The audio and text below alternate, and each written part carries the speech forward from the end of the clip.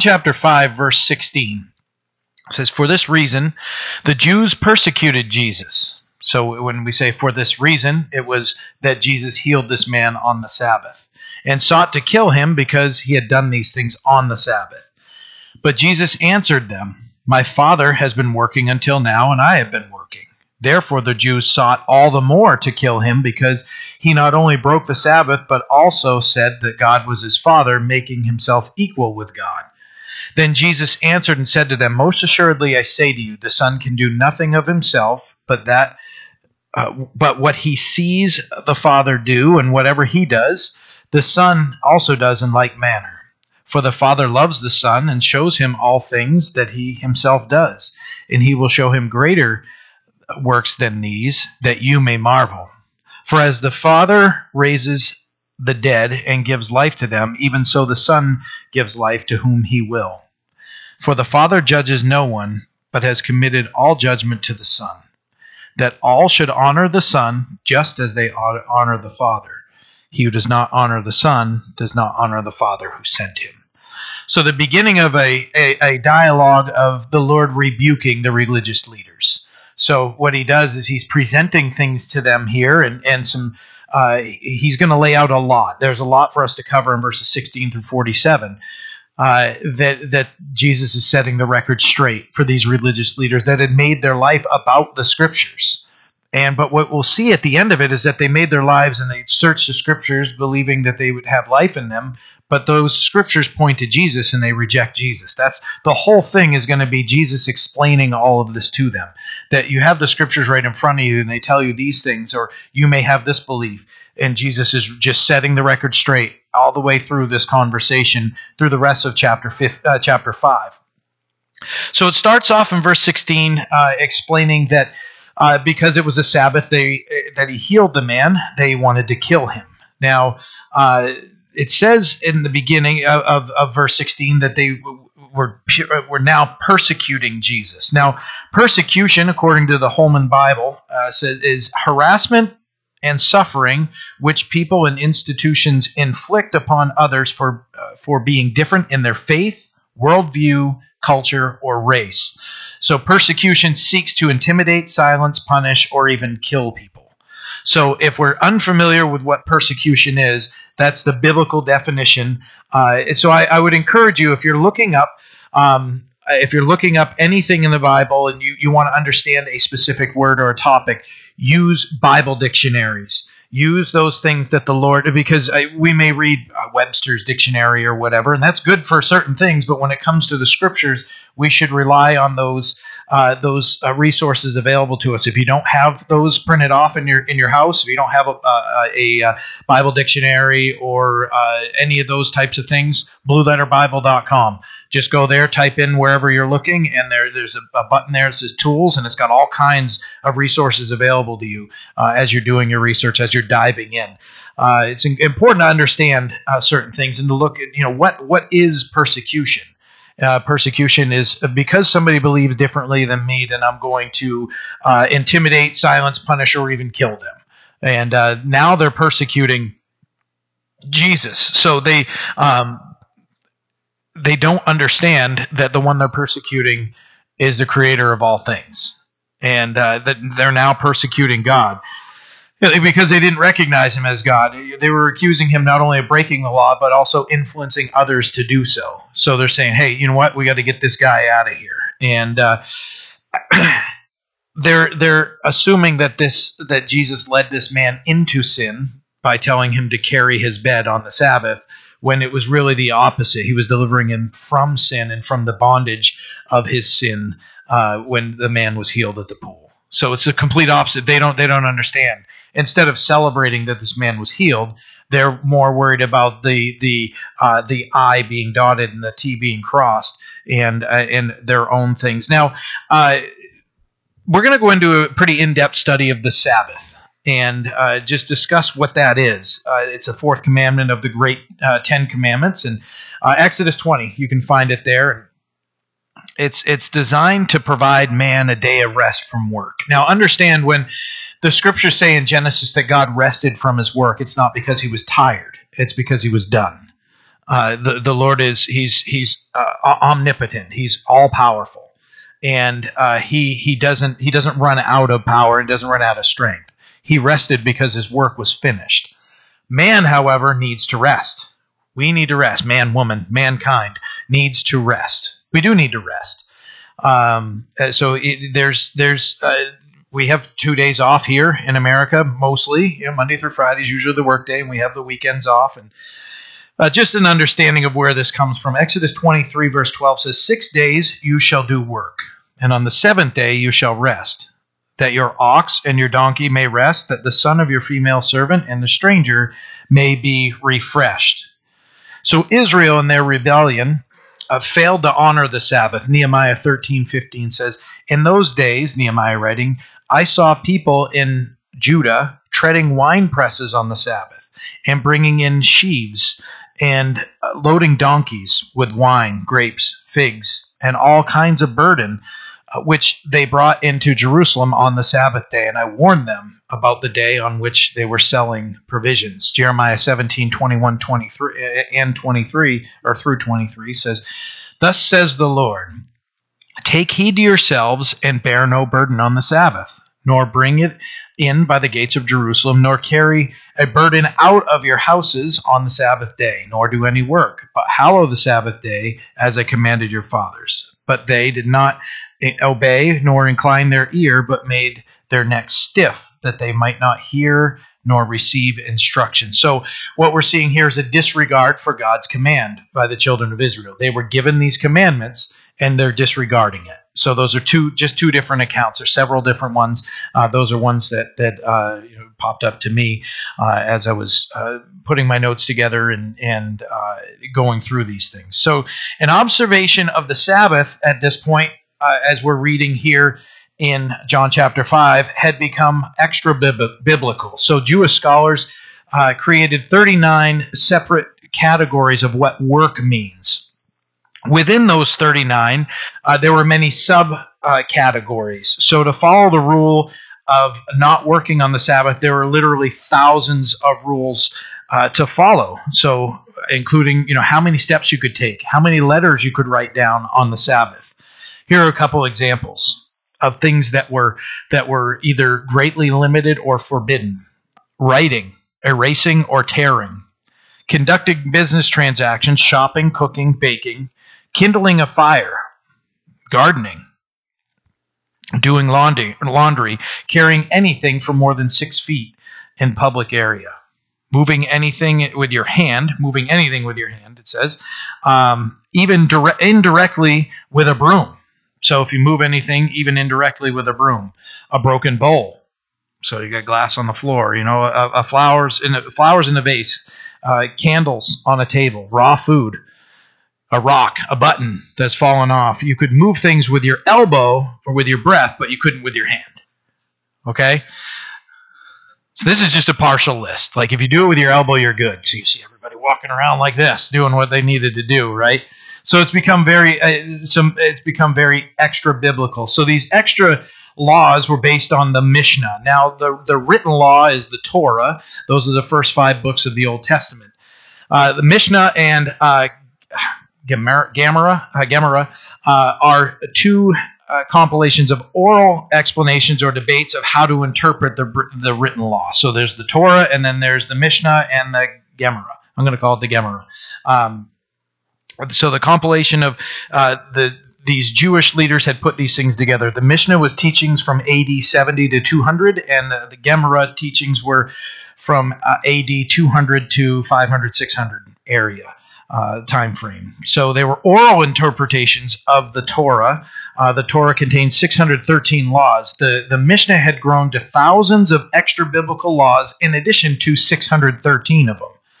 So there's just law upon law and rule, and it continued to grow with several different teachers and over the years and different interpretations. So there were constantly arguments happening. Well, can we do this? Can we do that? And do this, don't do that. It became such a burden, and it was about religious laws and not having a relationship with God. You can see how those heavy burdens would make people believe that, can we even know God? Can we walk with God like the scriptures say back in Noah or Enoch? that they were people that walked with God. Can we do that anymore? Like what's going on? So they're just getting so burdened. And Matthew 23, Jesus addresses this in verses 1 through 4. It says, "Then Jesus spoke to the multitudes and to the disciples, saying, 'The scribes and the Pharisees sit in Moses' seat. Therefore, whatever they tell you to observe, that observe and do. But do not do according to their works. For they say and do not do. For they bind heavy burdens, hard to bear, lay them on men's shoulders, but they themselves will not move them with one of their fingers.'" So Jesus is speaking here that they have heaped so much on everybody else, but they themselves aren't willing to dive into this stuff even themselves. They're just loading these burdens on people. And what does Jesus say? "My yoke is easy, my burden is light." That's when they would hear that, oh wow, the burden that I'm being that they're just heaping on. Can you imagine if we came here every Sunday and it's just browbeating all the time? How excited are we going to be to come to church? If I'm just up here railing, just you got this and that. And how come this wasn't done? And how come I'm not driving a 2022 Lamborghini, all these things. And how likely are we going to be joyful to go to church? How likely are we going to be joyful to do things in obedience to the Lord, to lift our voices? Imagine the song. Oh wait, they're going to cattle prod me if I don't sing. Is that from a joyful heart, or is that because I'm being forced to do it? So that's what's happened. Is these people were just so burdened with everything, and Jesus is correcting them and putting everything back in the proper order. And when he says something like that, for they bind heavy burdens, hard to bear, and lay them on men's shoulders, but they themselves will not move them with one of their fingers. They're too good for that. Let everybody else work and do those things. So now regarding the Sabbath, should Christians be observing the Sabbath? If you look at Acts chapter 15, the Jerusalem Council, there's the discussion there with the church leaders of how they should instruct Gentile Christians. Like, what do we tell them to do? What do they need to do? What do they need to be obedient to in order to grow and be in right standing with the Lord? How should they conduct themselves and not walk in sin? And they came to some basics. They came to abstaining from idols, from sexual immorality, from the meat of strangled animals, and from blood. So those things that might have been involved in idol worship, those types of things. So they come up with those. The Sabbath isn't addressed. And if it was absolutely essential, the Sabbath would have been included. So as we know, many of us here, everybody here knows that we celebrate the Lord's resurrection together on the first day of the month, the week. The Sabbath is the last day of the week. So Saturday is really when the week ends, and Sunday, if you look at the calendar, I know we call this the weekend here in America, but Monday isn't the start of the week, it's the start of the work week. But if you look at the calendar, it starts on Sunday and ends on Saturday, right? So we're actually, this is the first day of the week. I like to look at it that way because we are gathering together and lifting our voices and hearts, and we're getting fed on the first day of the week. Not that this should be the only day that we're being fed. We should be eating ourselves at home, opening the scriptures up, praying to the Lord, and practicing our faith by ourselves. But corporately, we're all getting together and starting the week as they did back in Acts or 1 Corinthians. You can read that they met on the Lord's Day, the first day. So as we're discussing this, you consider the Christian church. We meet corporately on the first day, worshiping God in celebration of Him. We can do that. It's a great way to start our week, that we together set our week straight by worshiping the Lord. So regarding a requirement or not to observe the Sabbath, it's important for us to not get pharisaical and legalistic about the Sabbath, a day of rest. Colossians 2, verses 16 and 17 say, "So let no one judge you in food or in drink, or regarding a festival or a new moon or Sabbaths, which are a shadow of things to come, but the substance is Christ." Don't get all wrapped up in all those things. The substance, those are shadows. Those are things that have a meaning, but they point to Christ. That Christ is the one we're supposed to focus on. Instead of getting all wrapped up in this and that and the other thing, Paul's writing to the church in Colossae saying, hey, Your focus should be on Christ. Romans 14, verse 5 says, one person esteems one day above another, and another esteems every day alike. Let each one be fully convinced in his own mind.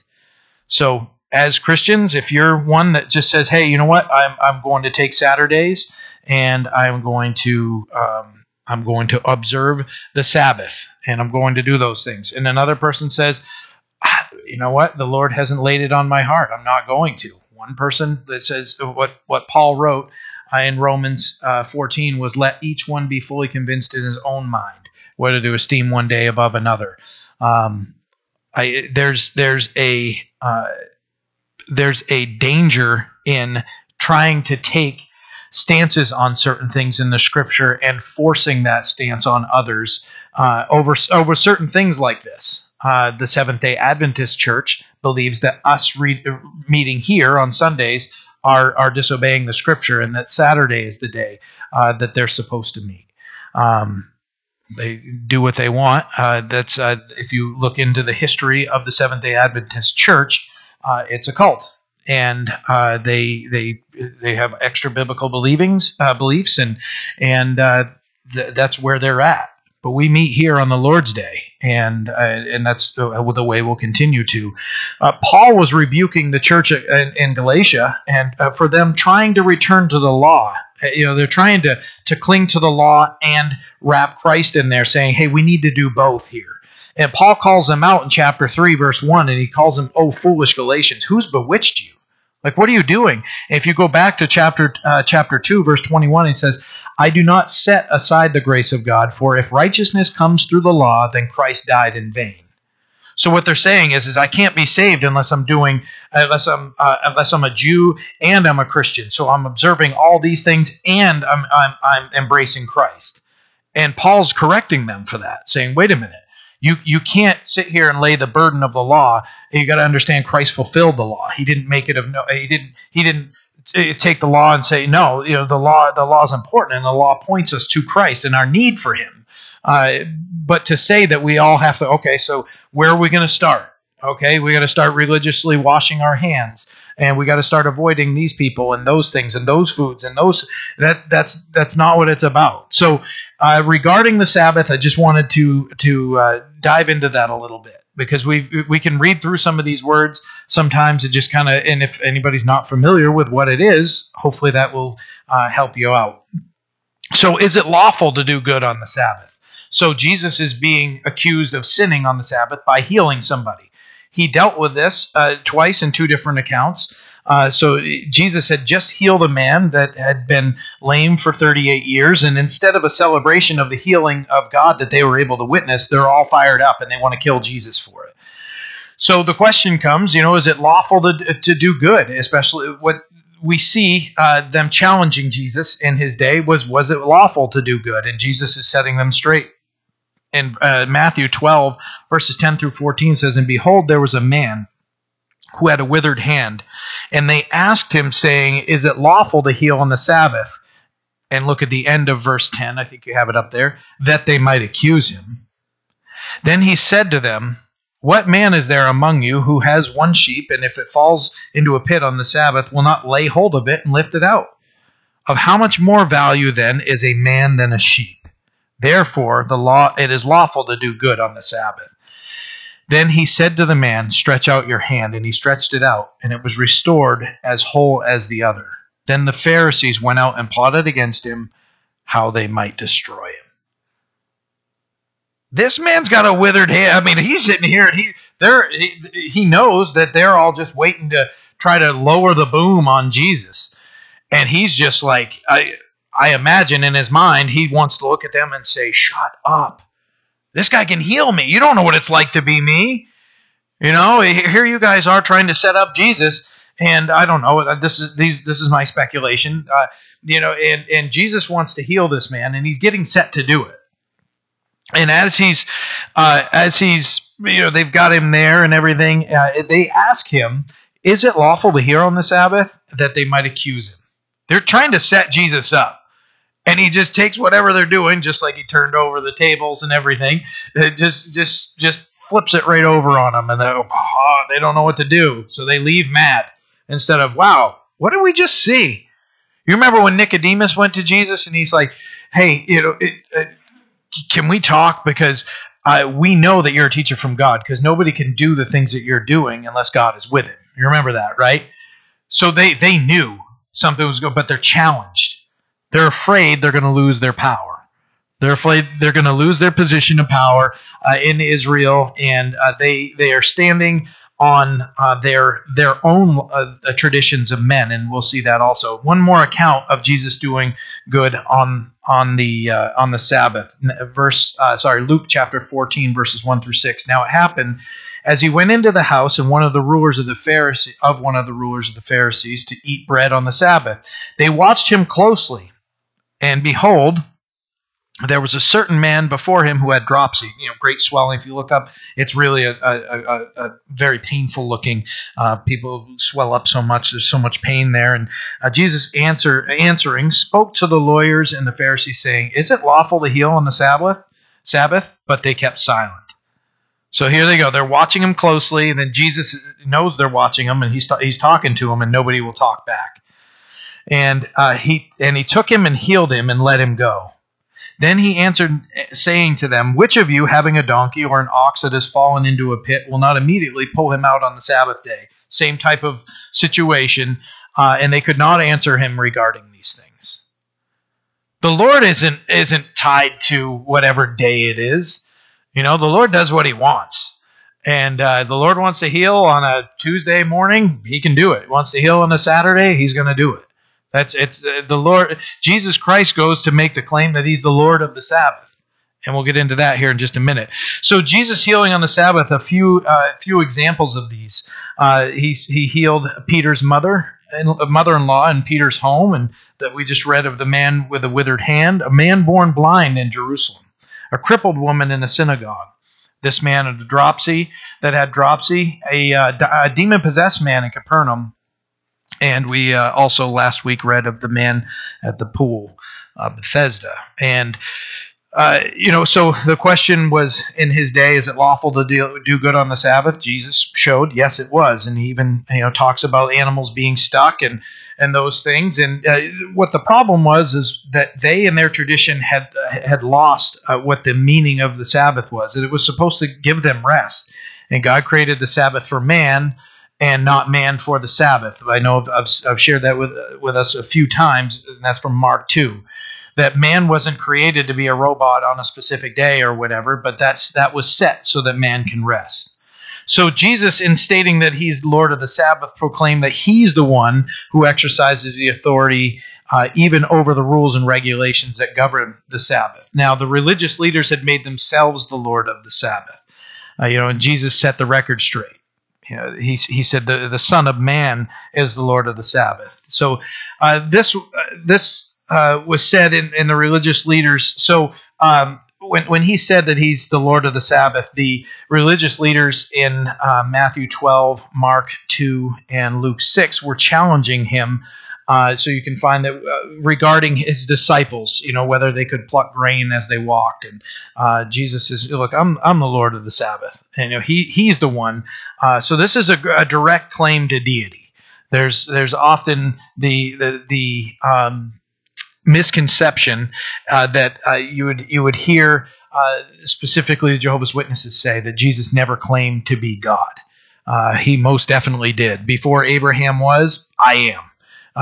That's dead on right there. Okay, so how do we get around that? What monkey gymnastics do we need to do to try to explain that away? As cults need to do, because they're messing with the truth of the Scripture. They can't do that. Jesus flat out.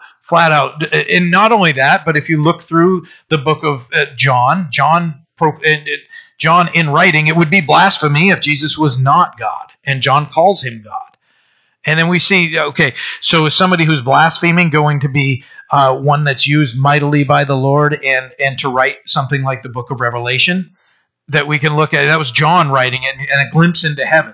The Lord's not going to give a deceiver and a blasphemer those things to lead the church away. Jesus is God. And when he's making that claim to deity, Jesus said that he has the authority to know if his disciples had broken the Sabbath or not, because he was the Lord of the Sabbath. So the Pharisees hated Jesus, which meant they hated God, whom they claimed to know and serve and love, and they were deceived by their own deeds, their traditions, and pride.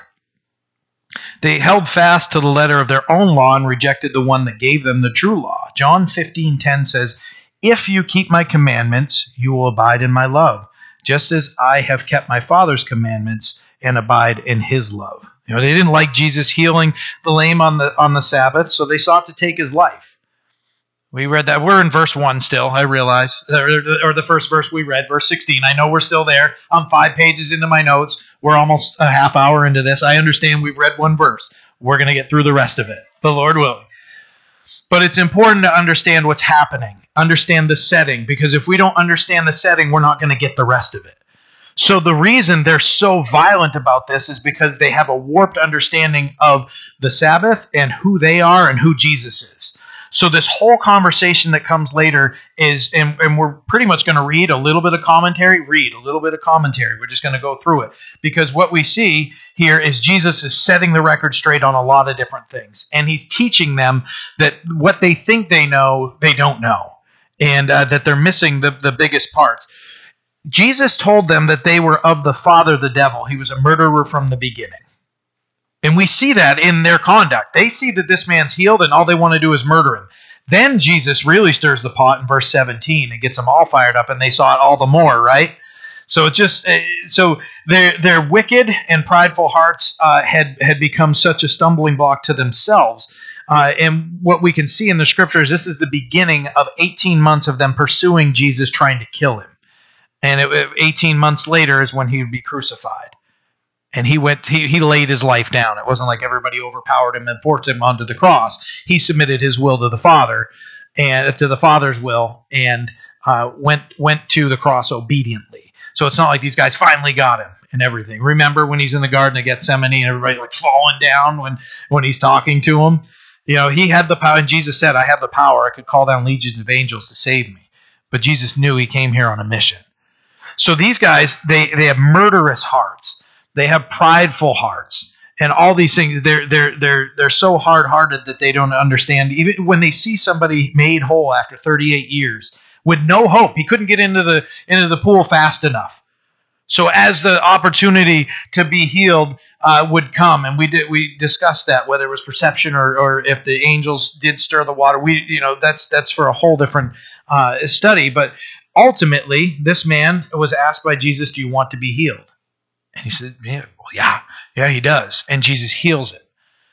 Instead of celebrating, they want to kill the one who healed the man. I couldn't imagine it. 38 years. I'm 43. And I couldn't imagine that from being 5 years old until now, getting healed, and then somebody being like, "All right, who did that? We're going to take them out. Let's find them. Let's get our torches and pitchforks back then, and we're going to go get them. We're going to go track them down, and we're going to take them out." How foolish that is. But it was religious. It was religiosity. It was really, if that's a word, that they're all fired up in their own eyes of what's right in their own eyes. That they can't recognize God working as he did. They were so spiritually blind. So this is one of the accounts. This is starting the account of Jesus setting the record straight with the religious leaders on many things. And we're going to read through the rest of them as we go here. But so in verse 17, so now we're on to our second verse of the morning. Jesus answered them, "My Father has been working until now, and I have been working. Therefore the Jews sought all the more to kill him, because he not only broke the Sabbath, but also said that God was his Father, making him equal with God." So like I said, Jesus is really stirring the pot now. This is really firing them up. They were already ready to kill him. Now it says all the more, since he said that he's making himself equal with God. There's another declaration. I don't know what somebody would need to see written, but he's constantly saying, "I and my Father are one. If you've seen me, you've seen the Father." Right here, he makes that same thing where he's calling God his Father. And when he calls God his Father, that means he's the Son of God, which means he's equal to God. He carries like a king. If somebody, the prince, when the prince would, if we're looking back in other days, when the prince goes out with a declaration, that's with the authority of the king. So if we want to kind of look at this from an earthly perspective, what Jesus is saying here makes him equal to God, and that's what their problem is. And verse 18 shows what this meant. There are many cults who, like I said, try to nullify the deity of Christ, that he never said it, and he says it all the way through. That's false. You can look at statements like "I am," and it just straight out, and then they're just freaking out. There were times where they start freaking out, and he'd go right through the crowd and get away. So remember our study in John 1 if you really want to look at it or have a resource to share. If you need to look it up on Facebook, look it up. You need my notes, I can email them or print them for you. That's fine. It's just scripture after scripture after scripture after scripture that show that Jesus is God in the flesh.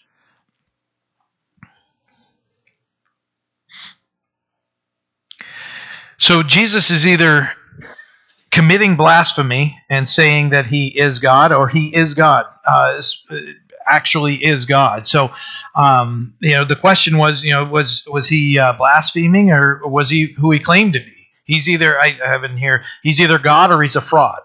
Which one? C.S. Lewis put it, is he Lord? Is he a liar, or is he a lunatic? You can only really come to those three things. This guy's completely out of his mind. He's lying, or he is actually who he said he was. And we'll get into that here with a near the end of the chapter of who Jesus is. Jesus, like I just said, if you've seen me, you've seen the Father. He made several declarations of being equal to God. Verses 19 through 21, Jesus is explaining that he can do nothing of himself. The Son does what he wants to. The Son does what he sees the Father do. The Father loves the Son and shows him all things, and he explains to them that they're going to see greater works than these things, that they may marvel. And he explains that the Father raises the dead. The Son also has life-giving power. So they had witnessed the healing of the lame. They had just seen the result of God working. And Jesus now tells them that God will use him in even greater ways. Verses 22 through 23 that we already read, Jesus says that he's the judge, and that if you honor if you honor the Father and the Son, you have to do both. You can't hold on to one and can't say, well, I'm going to honor this one and I'm going to reject Jesus. I'm going to say, well, God is who God is, but Jesus wasn't the Son of God, and he isn't God in the flesh. Jesus is saying you can't do that. To do that is saying that Jesus is now a liar, right? If you put it up against those three things, Lord, liar, lunatic, you can really get very deep into the Scripture. So that's not how it works. According to Jesus and according to God the Father himself, you can't honor one and not the other. So if that's the case, it's a deceiving of self and of ignoring Jesus and claiming to worship God. So trying to remove or lessen Jesus other than God the Son is not biblical. So just understanding who Jesus is. So Jesus is drawing the line here, and he's relaying that all power and authority has been given to him by the Father. And he continues to teach them. He says that he has the power to give life. And it's shown in his ministry when he rose a young girl to life, and rose Lazarus back from the dead. Remember when he's explaining, he's like, hey, Lazarus is dead. He's dead. Lazarus is gone. And he still brings him back to life. Jesus makes several, as we read here, Father-Son statements, and he's teaching of his deity. He's not saying, okay, we got to set the record straight. I'm just a good guy. I'm a moral guy.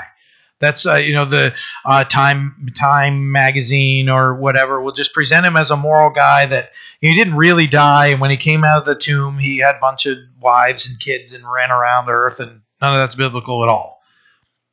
Jesus claimed to be God, and he backed it up. He says that all judgment belongs to him. Now, Paul, as he was preaching in Acts 27, it says, because he has appointed a day in which he will judge the world in righteousness, he, Jesus, by the man, that God would judge the world in righteousness by the man, by Jesus, whom he ordained. He has given assurance of this to all by raising him, Jesus, from the dead. So Jesus is making a statement that life and judgment are through him. Verse 24 of John chapter 5 says, "Most assuredly I say to you, he who hears my word and believes in him who sent me has everlasting life and shall not come into judgment, but has passed from death into life. Most assuredly I say to you, the hour is coming and now is when the dead will hear the voice of the Son of God, and those who hear will live."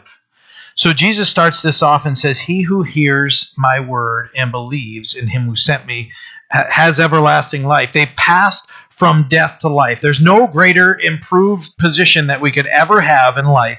There's no promotion at work. There's no promotion in church. There's nothing that would ever compare to the day that we pass from spiritual death into spiritual life. And we do that through a relationship with Christ. Through having a relationship, not by following this rule and lifting up this day and that day. It's all through, do we know Jesus Christ as our Lord and Savior? Do we personally have our own personal relationship with Christ? Because when we get to heaven and we're standing there, we want the the scriptures say that we have an advocate before the Father, and that's Christ. We want the lawyer to stand for us and say, "This one's mine. This one is mine." Not, "Hey, this person here, because their grandparents followed the Lord or their parents dragged them to church and they've just rejected." It's all about each person's individual relationship with Christ or not. That's what it's all about. Us having our own personal relationship with Christ. So salvation is found not only in the Father, but it's also found in the Son, is what's being described here, that you sent me has everlasting life and shall not come into judgment, but has passed from death into life. Verse 26 says, "For as the Father has life in himself, so he has granted the Son to have life in himself, and has given him authority to execute judgment also, because he is the Son of Man. Do not marvel at this, for the hour is coming in which all who are in graves will hear his voice and come forth, those who have done good and to the resurrection of life, and those who have done evil to the resurrection of condemnation. I can of myself do nothing. As I hear, I judge, and my judgment is righteous, because I do not seek my own will, but the will of the Father who sent me." If you look back at 24, it says, 26, it says, "For as the Father has life in himself." We as human beings need so many things to keep us alive. We need air, water, food. There's so many different things. Think of the elements. Hey, you don't have enough potassium, or you have too much potassium, and that can take you out. There's so many things that we need. Our bodies, although they're very complex and amazing, can sometimes be extremely frail. So we understanding who we are. But God is self-existent. There's nothing he relies upon for life for himself, which is the same for the Son. So when he's saying here, so he has granted the Son to have life in himself. And then in verse 27, he's explaining that he's been given authority to execute judgment. So it's important to understand this. There's this weird saying, and I just have to say this: nobody who understands the judgment of God wants judgment from God. If we truly understand what God's judgment is on us, we don't want that. We want God's grace to cover us. I just remember seeing, when I was the late 90s and everything, this tattoo became popular. Only God can judge me. And it was usually on somebody who was living a life completely contrary to the Word of God. Only God can judge me. You don't want that. You might want to have that tattoo removed or covered over with some flowers or something. I don't know. But that's not the one you want on there. Like, hey, I'm going to stand and, God's going to judge me. No, don't go to God and say, hey, try to stand our own merit. We can't do that. We don't want God's judgment. We want his grace and mercy, that when we come, we stand in the righteousness of Christ. Because if we go on our own righteousness and we go and say, hey, yeah, I'm ready for court, march right up into there, not going to like the results. We don't want God to judge us. That's not what we want. We want God's grace and mercy. So when we hear that Jesus is given the authority to execute judgment, understand that if we stand in him, we don't have to fear his judgment. Jesus says in verse 28, And 29, do not marvel at this, for the hour is coming in which all who are in graves will hear his voice and come forth, those who have done good to the resurrection of life, and those who have done evil to the resurrection of condemnation. Understanding that today Jesus is the Savior, and tomorrow he'll be the judge. There will be a day that he will judge the nations.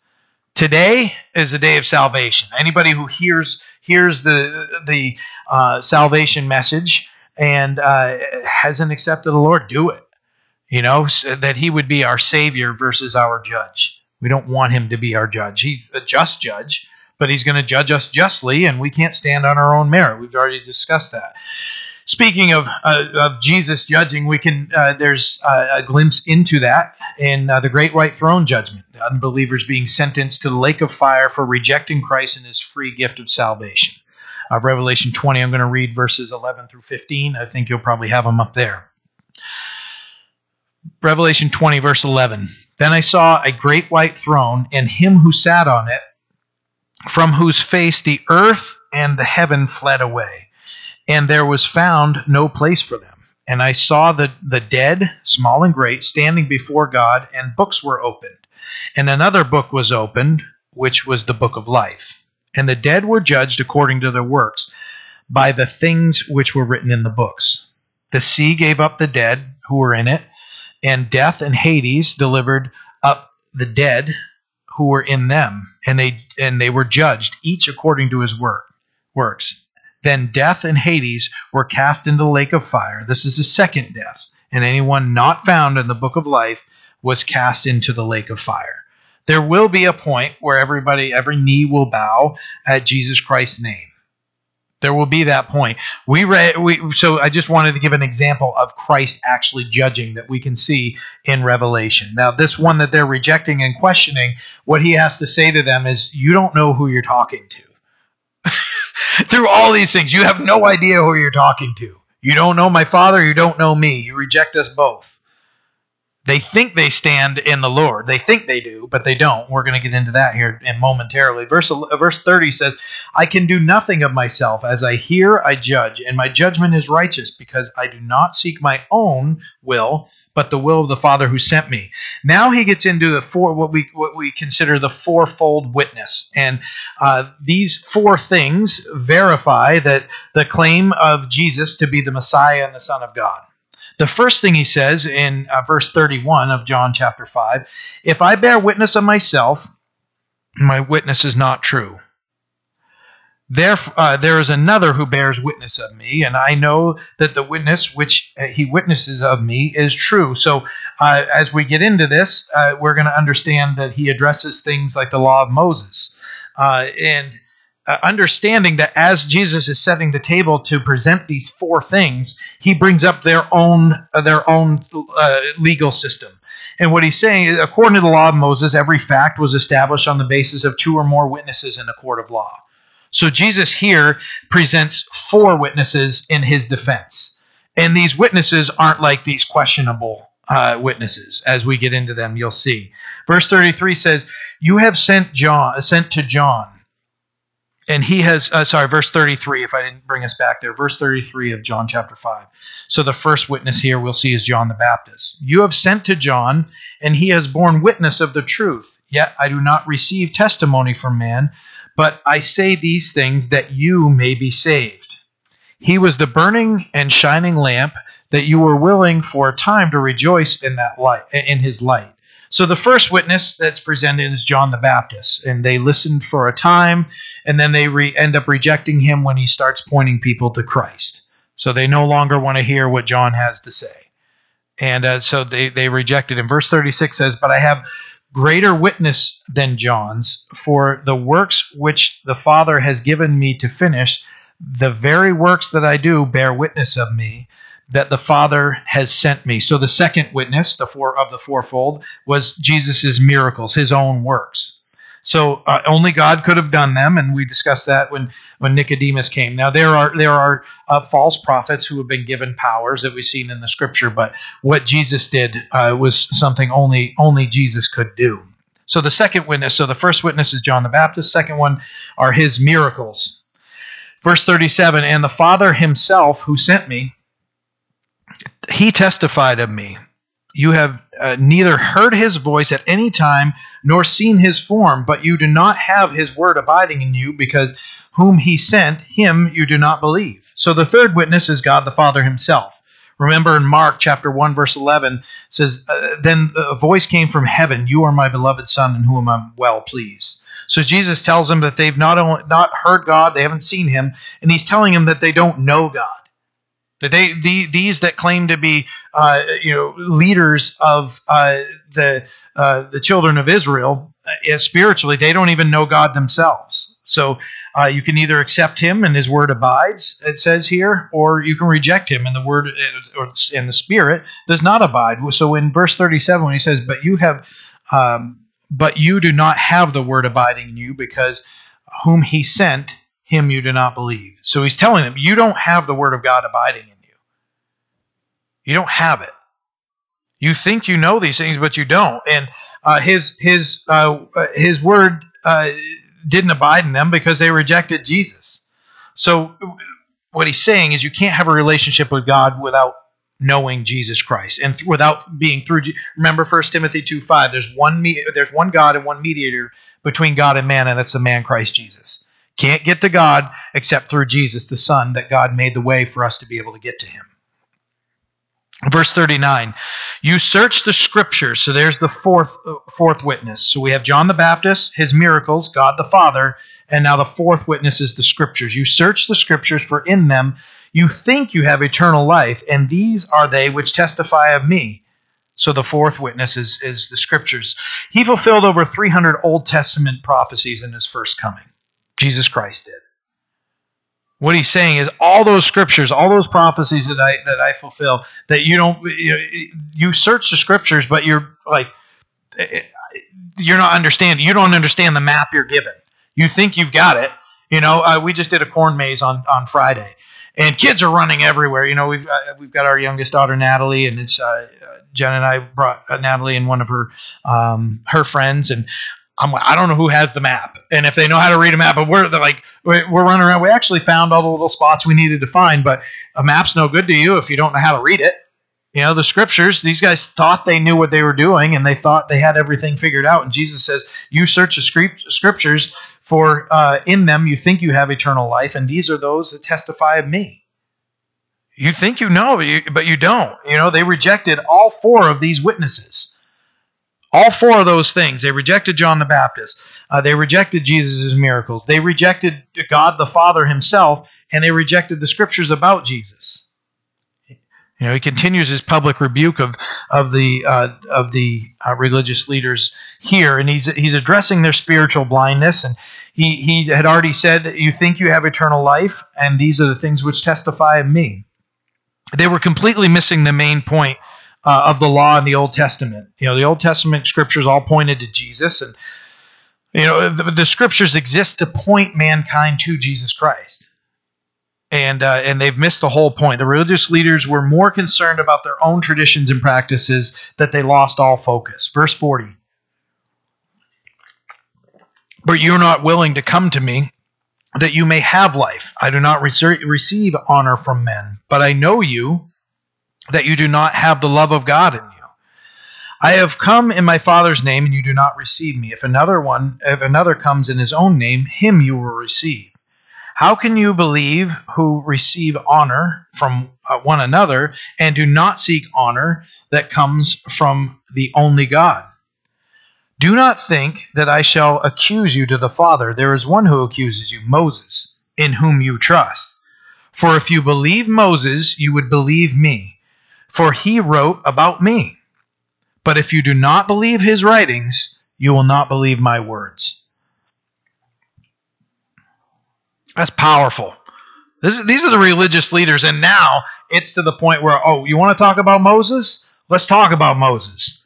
And he sets the record straight here. He says, you're not willing to come to me, that you may have. Why not? Because of their pride, jealousy, self-righteousness, and sin. They believed in eternal life through their own works, in which they could boast, right? We're going to have eternal life because we're children of Moses. He's like, remember, Jesus is like, God can make children of Moses from these stones. You're of the son, your father, the devil. And he rebukes them. Remember, these people get called, brood of vipers. John, like, you sons of snakes, you get out of here. That's how they were known. Jesus said, I do not receive honor from men. So man's opinion doesn't change who Jesus is. He's laying that out here. I don't receive honor from men. But I know you, that you do not have the love of God in you. They love the processes and all about religion, but not God himself. They loved being in a process and in a position of power, but God himself they didn't recognize when he came. He said, I have come in my Father's name, and you did not receive me. If anyone comes in his own name, him you will receive. So they rejected Christ. Unfortunately, we read in the scriptures that they will, for the first 3.5 years of the tribulation, accept the one that comes in his own name. They're going to be deceived by the Antichrist. For 3.5 years, think they have peace and everything. And then when he gets in the temple and demands to be worshipped as God, they'll realize the mistake they made. That's when things are. So he's just telling them, you're gonna accept one, but they rejected the truth, and that left them open for lies and deception. When truth is in front of them and they reject truth, the only thing that's left is lies and deception. So that's where they find themselves. Jesus said, how can you believe who receive honor from one another and do not seek the honor that comes from the only God? They sought honor from one another rather than from God, is what he's saying here. And that they love the public, we know that they love the public acknowledgement of their power and the position, the public prayers, and, oh, hey, holy man, speak to me, and all those things. And they love those things. Jesus said, do not think that I shall accuse you to the Father. There's one who accuses you and whom you trust. For if you believed Moses, this is powerful when he said in verse 46, if you believe Moses, you would believe in me, for he wrote about me.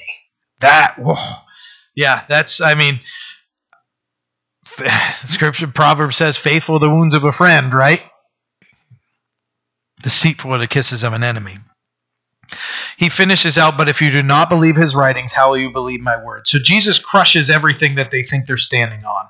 And he points to how they had missed the whole point on all of these things as this whole conversation. Go back and read it. Spend some time and study this. They had trusted in the law, and the law requires 100% compliance. If you failed in the law, you're a sinner. And you have to hope that the blood of bulls and goats can cover it, but we read in Hebrews that it can't. That just doesn't take care of it. It's Jesus Christ who is needed. So they're sinners, and they had held Moses in such high esteem, but they're rejecting the one that Moses wrote about and pointed to. They'd missed everything. Jesus said in 47, if you don't believe Moses' writings, how will you receive my words? 1 John, I think this might be one of the last scriptures I have for you. No, I've got like 4 more, I think. But 1 John chapter 5, verses 9 through 13 says, if we receive the witness of men, the witness of God is greater. For this is the witness of God, which he has testified of his Son. He who believes in the Son has the witness in himself. He who does not believe God has made him a liar, because he has not believed in the testimony that God has given his Son. Made God a liar. Not a good spot to be in. Verse 11 says, and this is the testimony, that God has given us eternal life, and this life is in his Son. He who has the Son has life. He who does not have the Son of God does not have life. These things I have written to you who believe that in the name of the Son of God, that you may know that you have eternal life, and that you may continue to believe in the name of the Son of God. There's no wondering. Remember, Will has taught us this for years. There's a way to know if we have eternal life. Do we have it in Jesus? Yes. John, who wrote this, what we just read, 1 John 5, also wrote the Gospel of John and the 2nd and 3rd letters that we can read, 1st, 2nd, 3rd John, and Revelation. God used him powerfully. And when the Lord is speaking to him and giving him this pointed of a message, you either believe God or tell God he's a liar. It's all founded on who Jesus Christ is. Everything. All of those arguments. Who is Jesus? And John is saying here, if you have him, you have life. If you don't, you don't. Everything pivots on Jesus Christ. The one that was rejected has become the chief cornerstone, right? They thought they knew God's word and his will, and they thought they were doing his will, but they weren't. Important thing is not to be deceived. They were so focused on the most minute of things that they lost sight of the big picture. And as ministers of God, they were to serve God and love his people and to lead them in his ways. They were too busy honoring the traditions of man that Jesus had to publicly rebuke them. And what we find here is that through their actions, they're nullifying the word of God. So, in speaking of the topic of purification, Jesus rebuked the Pharisees and the scribes in Mark chapter 7, verses 6 through 9 and 11 through 13. As we wrap up, verse 6 of Mark 7 says, He answered and said to them, Well did Isaiah prophesy of you hypocrites, as it is written, This people honors me with their lips, but their heart is far from me. And in vain they worship me, teaching as doctrines the commandments of men. So this all started with the discussion of the Sabbath. And we talked about the Sabbath, and that they had just burdened. That it started with 39, just 39 rules about what work was on the Sabbath, and then all these teachings for from AD 70 to 200, and then AD 200 to 500, 600. All those things were getting added up into the Mishnah and the Gemara. I can't pronounce the word, but you get it. Gemara. Okay, and Jesus is confronting them. In verse 8 here of Mark 7, he says, "For laying aside the commandment of God, you hold the tradition of men." You disregard God's commandment, and you've made the tradition more important. The washing of pitchers and cups, and many such things that you do. He said to them, "All too well you reject the commandment of God, that you may keep your tradition." Verse 11 goes on to say, "But you say, if a man says to his father, whatever profit you might have received from me is Corban," that is a gift of God, he's disrespecting his father, "then you no longer let him do anything for his father and his mother, making the word of God of no effect through your tradition, which you have handed down. And many such things you do." There's Jesus just verbal punch right in the mouth to these guys of, no, you guys need to be set straight. So just remember, this is all happening directly after Jesus just healed a man, and instead of rejoicing in the fact that after 38 years, his life has been restored to him, and he can now go provide for himself, get a job, and not have to lay around and beg for leftover food, and, can somebody buy me a new blanket, and those things, and instead of rejoicing. So this is where we're coming after this whole discussion comes. Jesus had to tell him exactly who he is and that all power and authority have been given to him. I have two scriptures for you. Ephesians 1, verses 20 through 23. He, God, worked in Christ when he raised him from the dead and seated him at his right hand in the heavenly places, far above all principality and power and might and dominion and every name that is named, not only in this age but also in that which is to come. And he put all things under his feet and gave him to be head over all things to the church, which is his body, the fullness of him who fills all in all. All things are put under the rule of Christ. So they're having the conversation with the judge. When they're there to kill Jesus, they don't understand who they're having this discussion with. So the religious leaders have missed the whole point of ministry, who Jesus is, the Word of God, and versus the traditions of man, and they were too focused on religious acts and didn't understand that they could have a personal relationship with God. When you look back, and we've been studying in Genesis, and we see that Noah had a relationship, that he walked with God. And he was a preacher of righteousness, as Peter called him. Elijah and Enoch, the prophet, the ones that walked with God, ones that had those relationships, that they could look all the way back into their own history and understand that. Everlasting life and victory in this life comes from the Creator. Having a relationship with our Creator, with Jesus Christ. Last verse I have for you. Revelation verse 1:8. Who is Jesus? "I am the Alpha and the Omega, the beginning and the end," says the Lord, who is, who was, and who is to come, the Almighty. So who is Jesus? If it's not Lord and Savior, it needs to be. That's just flat out.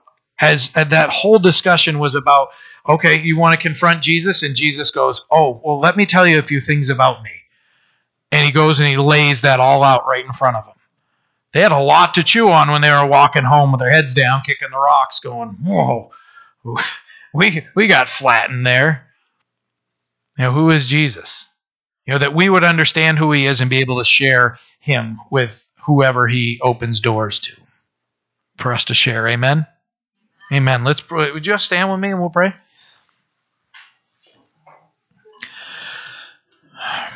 Father, we thank you for your scriptures. We thank you that you teach us through them, and you bring correction, and we find strength in them and comfort. And the scriptures are sufficient for everything for us. We have everything written there to understand who you are and our great need for you in every situation. We pray, Lord, that these words would be fresh in our mind and stay here, Lord, that you would use them and help us to chew on them all day and just understand more of who you are and how much you love us. In Jesus' name we pray. Amen.